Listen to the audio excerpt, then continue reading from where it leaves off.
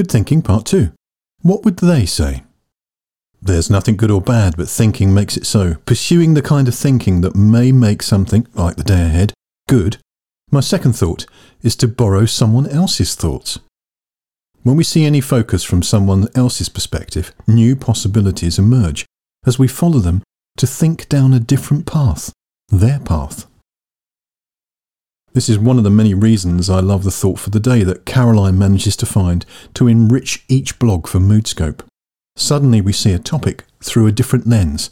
Suddenly we see a topic through someone else's eyes, from someone else's perspective. Here's last Friday's once more. Thought for the day. Tone is often the most important part of a conversation, and listening is so much more important than what you say. Hoda Kotb. This added beautifully to Leah's blog on content and tone. Leah asked about whether our mood affected how we listened. In a sense, that's a tone of listening, which I'd never thought about. We have a tone of voice, but maybe we can have a tone of listening too. If it's a critical tone, do we then find fault with everything said, no matter the other person's intent? I suggest that when you want a new insight on any topic, theme or focus, ask Auntie Google or Sister Alexa for a quote on that thought. You can almost guarantee that some wise person has invested the output of hours of many grey cells on thrashing through the different angles. This is one of several ways I get out of being stuck in my own thoughts. Borrow someone else's. Putting it to the test, I've just typed "quote on anger" into Google. A series of images with quotes came up. The first that caught my eye was from Ralph Waldo Emerson. He said, "For every minute you remain angry, you give up 60 seconds of peace of mind." Nice. Another way to borrow someone else's thoughts is to use your imagination and ask, what would, and then name the person, think.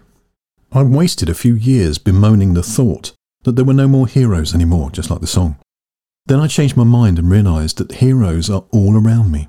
My nan, my partner, and my piano teacher are three immediate examples. My nan's heroic poem was Calm Patience. She would radiate peace, and she would have agreed with Thomas Jefferson's assertion, when angry, count to 10 before you speak. If very angry, count to 100. My partner's heroic power is thoughtful kindness. On an almost daily basis, she is thinking of something someone else would like, looking at the opportunity empathetically through their eyes. My piano teacher's heroic power is joy. She radiates joy, and the more I get to know her, I realise now that she still radiates joy when life is not so kind. Thus, if I were to ask myself, what would she say about this?